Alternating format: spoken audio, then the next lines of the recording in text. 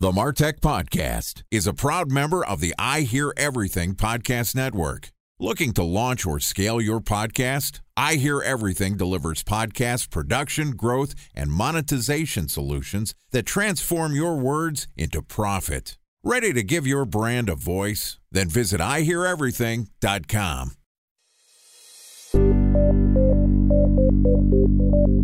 From advertising to software as a service to data.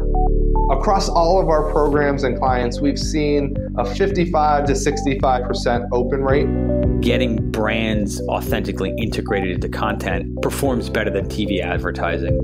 Typical lifespan of an article is about 24 to 36 hours. If we're reaching out to the right person with the right message and a clear call to action, then it's just a matter of timing. Welcome to the MarTech Podcast, a Ben J. Schaap LLC production. In this podcast, you'll hear the stories of world-class marketers that use technology to drive business results and achieve career success. We'll unearth the real-world experiences of some of the brightest minds in the marketing and technology space so you can learn the tools, tips, and tricks they've learned along the way. Now here's the host of the MarTech Podcast, Benjamin Shapiro. Welcome to the MarTech Podcast. Today we're going to talk about innovations and the overlap between MarTech and AdTech. Joining us is Shane Austrie, who is the CEO of Silicon Valley Consulting, which is an AdTech and MarTech consultancy that builds tools for marketers, niche ad platforms, and marketing agencies to help them understand how machine learning currently works in advertising platforms like Facebook and Reddit and Twitter and all the ones that you've heard of. And today, Shane and I are going to talk about the future of online advertising after the update for iOS 14.5. All right, here's my conversation with Shane Austrie, CEO of Silicon Valley Consulting. Shane, welcome to the MarTech Podcast. Thanks. I'm glad to be here. Excited to have you on the show. Excited to talk to a man of many talents. When you originally reached out to be a guest on the show, you mentioned that you were an expert in machine learning. You've worked for a couple of different social networks. I believe Reddit was one of them. What was the other social network you did machine learning for? So worked with Reddit, consulted with Tapjoy, did contract with Facebook, worked with a few companies. So you've seen how the sausage is made. You've worked for some of the biggest machine learning companies in the world from the inside, and you're also somebody who understands real estate investing, influencer marketing. I call you a man of many talents. Today, I want to focus in on your understanding of what's happening sort of in the advertising and data landscape. We had the big update, 14.5. First off, help me understand what the hell happened and why does it matter to the MarTech community? Well, ever since 2016, it's been a snowball effect slowly building up where privacy concerns and data concerns were increasing ever so often every single month. As this become a new juicy topic for news publications, they decided, hey, let's just continue promoting it. And whether people realize it or not, because news publications do form a bit of bias and actually does change the mindset of consumers who read the publications, this caused even consumers to start thinking, hey, what is going on with my data? What's going on with my privacy? And primarily since then, companies now have to take a stand against it, especially since a few of the big tech companies have been taking the Supreme Court. They now had to make a stand on it. And with Apple, they're one of the companies that decided, hey, let's take back control and take back data away from app developers and so forth. And this has caused companies like Facebook to suffer once iOS 14.5 came out due to the changes that limits their ability to track. There's a political statement that says, never let a good crisis go to waste. And in some way, I think that that's what's happening here, where there is GDPR. There was legislation passed in Europe, and all of a sudden, everyone that has ever used a website got 1 million emails saying we're GDPR compliant. We all see the accept my cookies. It becomes a news story. It's in people's face. And now all of a sudden, privacy is something that we talk about regularly. And don't get me wrong, online privacy is incredibly important. But my understanding of what's happening behind the scenes is that the biggest players in advertising are taking advantage of the consumer's concerns in privacy to try to reposition the advertising industry so it benefits them. And you mentioned Apple is making the 14.5 update change, but coincidentally, they're also adding another ad spot so people can buy more advertising to promote apps in the App Store. So they are taking a step forward in the adoption of their ad platform and also potentially hurting Facebook in the process because most people go to Facebook to promote ads, products, and services. So my question for you is the 14.5 update truly a concern about user privacy and Apple, who I generally am a huge fan of, protecting the consumer's right, or is this a repositioning taking advantage of consumer privacy concerns? I guess that is true. Where there is a potential crisis, a good business person can find a way to profit. And as many people know at this point, the day was coming way before 2018, but iPhone still started to decline. And they had to decide, okay, we need to enter new markets and innovate in new ways. And one of the ways of innovating was now trying to build their own ad platform. And they saw that, hey, we're giving all these companies billion-dollar markets. Why not we try to reclaim some of it for ourselves? And that's their decision at the end of the day. Yeah, I don't mean to point the finger at Apple and saying that they're being evil. I think that from a marketing perspective, Apple has been positioning themselves to put the consumer first and think about privacy. They launched the Face ID. They have their own Apple credentials now, so you don't have to give your information to companies that are using it for advertising, but then they're becoming more of an advertising company. So, hey, maybe they're looking out for consumers. Maybe they're trying to reposition themselves to take some of the advertising revenue against their competitors, the Amazons, the Facebooks of the world. It's not necessarily a clear message now, is it? Well, it's not really the first time that Apple have done it. They have shown very aggressive moves in the past. With Spotify, they warned Spotify about, hey, if you keep on promoting to our users that it's cheaper to subscribe to your platform through their website rather than through the mobile app, that they would take Spotify off of the App Store. And they lost a suit to that across international court. So they have done this repeatedly in the past. And they tried with Amazon. Amazon had a little bit more leverage, so they didn't have to suffer. But Spotify is a good example of Apple trying to bully their way into a new area, a new market, because they wanted Apple Music to grow.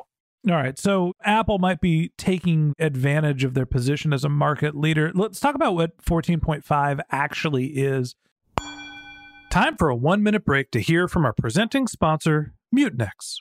In 1919, John Wanamaker said, "Half the money I spend on advertising is wasted. I just don't know which half." Well, the advertising landscape has changed since then, and instead of reaching your audience on 2 channels, you're probably reaching them on 20. Turns out John didn't know how easy he had it. But that doesn't mean that you should give up on striving towards marketing effectiveness. No matter how complex your marketing strategy is, Mutinex Growth OX is the market mix modeling platform that measures the impact of marketing on your bottom line. Mutinex's market mix modeling platform calibrates your insights against the latest market conditions so you can make media and marketing investment decisions confidently and quickly. Ready to take your team from I think to I know? Then join brands like Samsung, ING, and Asahi who make better marketing decisions with Mutinex.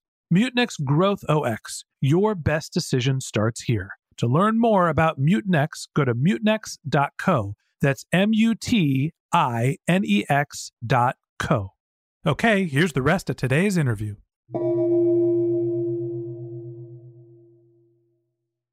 A special thanks to our presenting sponsor, Mutinex. Ready to take your team from I think to I know? Then join brands like Samsung, ING, and Asahi who make better marketing decisions with Mutinex. Mutinex Growth OX, the marketing mix modeling platform that makes measuring ROI fast, easy, and cost-effective. Request a demo at mutinex.co. That's MUTINEX.co.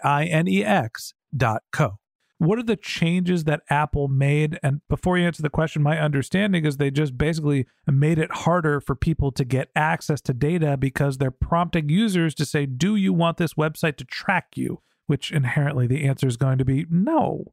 So basically, all apps need to show that prompt as soon as their app opens and says, hey, do you want to accept me tracking you for XYZ reasons, or do you want to decline me tracking you, which may reduce the experience for this app? And some developers have tried things like, hey, ask me later, like an ask me later button where maybe you're not sure, will Hulu become completely bad if you use it without tracking? So maybe you click ask me later so you can decide at a later point. But then they started abandoning those apps as well. Telling them, you cannot do that. It has to be a yes or no answer.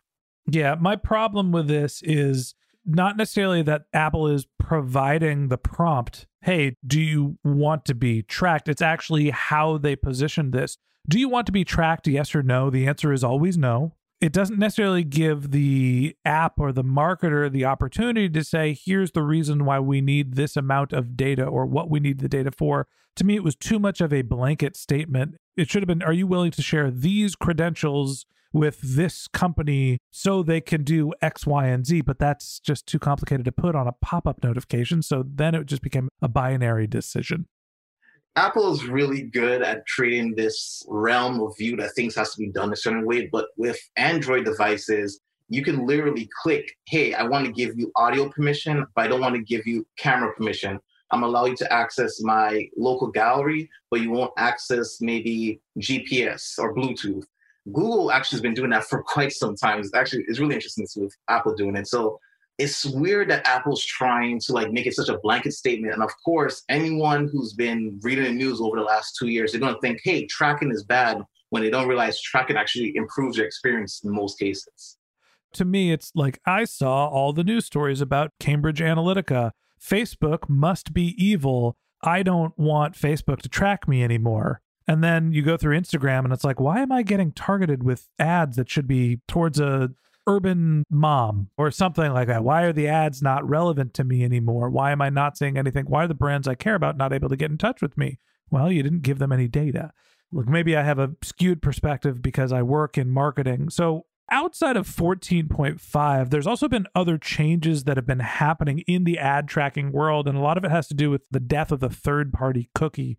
I don't necessarily think that was a 14.5 update, but we've seen marketers have trouble getting access to third-party data, which again helps the large platforms because they are the ones with the most first-party data. So talk to me about, A, what does it mean for the cookies to die, the third-party cookie to die, and is that related to 14.5's update? It's related in the sense that it's a part of a bigger movement. But basically, with Safari no longer allowing third-party cookies and Google Chrome also trying to take away that feature and availability and only allow first-party cookies, what happens is, yes, you might see less ads, quote unquote, but you will still see ads because platforms at the end of the day, if they don't feel that they could charge you money on a monthly subscription, they will show ads in order to keep the lights on for their business. And now you're going to see a lot of ads that are irrelevant. Now you see ads that you completely wouldn't want to see because you're not that target demographic. And third-party pixels, third-party cookies, and so forth, now that that's being banned by all these browsers, the only people who have this data will be people with large audiences within their own platform, so they can collect their own data. And additionally, Apple and Google Chrome, because they control the browser, and whether you realize it or not, they're still collecting data on you. It's just nobody else can collect that data. So that's really therein lies the rub is, okay, we're all going to kill third-party tracking because anybody could buy data to target whoever they want to. So instead of them coming to us, the large platforms, the Googles, the Apples, the Facebooks, the Amazons of the world, we want them to buy our data or use our platform instead of them sourcing the data from, anybody else who might be able to collect it. To me, this all feels like the large platforms are just getting grabby and saying we're the only arbiters of consumer data, not we're actually protecting privacy. It's that we want all of the data because we want to hold all the money. Am I being too skeptical here? No, you're actually right, because funny story, in college, I actually was a mobile app developer. And I stopped being mobile app developer and moved towards machine learning because I realized while publishing apps that, hey, I have to follow these guidelines. I cannot make the apps I would like. I can't offer the benefits and the values I would like to give to users and consumers because these platforms control it. And I felt that the web would be free. And that's why I was more believing in the web being the future. But it shows that if a company has a platform, they want to use it to its fullest abilities. And similar to Facebook, they started being strict with marketers back in 2018, 2016. So once you have a platform, people are going to want to naturally maximize their revenue after they can't grow naturally anymore. So now that the platforms are restricting access for data to be shared, what do you think the impact is for marketers? I still want to be able to get access to data to target people that are relevant. My desires as a marketer haven't changed. Am I just going to give all my money to the only shows in towns, the Apple, Google, Facebook, the FANG stocks of the world? Or are there going to be other marketplaces to be able to buy data, and we're just going to work around the decrease in the third-party cookie and come up with some other technology that does the same thing? We're definitely seeing a surge in basically more niche targeting, meaning really targeting blogs and articles that have your core audience, where there's not too much guesswork going on. You're a cooking direct-to-consumer brand. You will want to advertise with a cooking niche website. And before, you might have just advertised with Google AdSense, and then your ad will be spread across to all the sites automatically. But it may be that you have to form more direct relationships with that. That's something that we've been seeing. We have been trying to help blogs and so forth actually build their ads platform. And so far, we're seeing like you get better click-through rates with targeted more niche platforms rather than paying how many dollars per click for Facebook. So I think the takeaway here is that with third-party data access being restricted, first-party data becomes more valuable. And I've been saying, well, the people with the largest amount of first-party data are the large platforms. If you want to just broadly target, those are the biggest, best, baddest shows in towns. Guess what? That's been the case all along. The other option, instead of buying data and advertising essentially across the open web, now becomes working directly with creators and publishers. And so now we get into sort of the world of creators, yay, and even influencers, also yay, is becoming a little bit more of a viable channel for marketers. So we're going to talk about that in a little bit more depth tomorrow. So that wraps up this episode of the MarTech Podcast. Thanks for listening to my conversation with Shane Austrie, CEO of Silicon Valley Consulting. In part 2 of this interview, which we'll publish tomorrow, Shane and I are going to talk about performance marketing in the influencer world.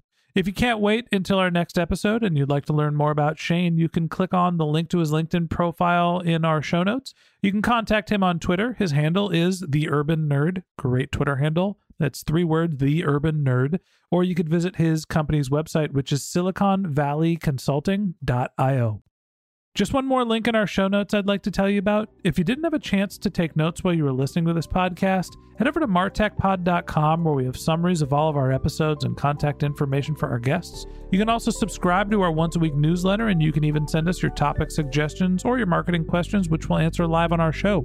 Of course, you can always reach out over social media. Our handle is martechpod, MarTechPod, on LinkedIn, Twitter, Instagram, and Facebook. Or you can contact me directly. My handle is Ben J. Shap, BenJShap.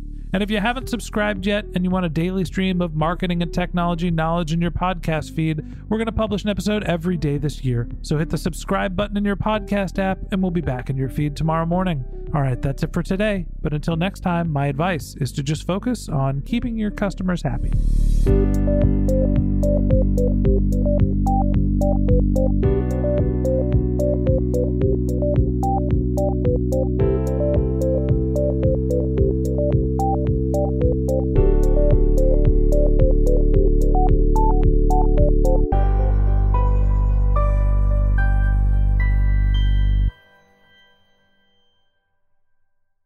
Thanks for listening to the MarTech Podcast, an I Hear Everything production. Looking to launch or scale a podcast like this one for your brand? Then visit iHearEverything.com.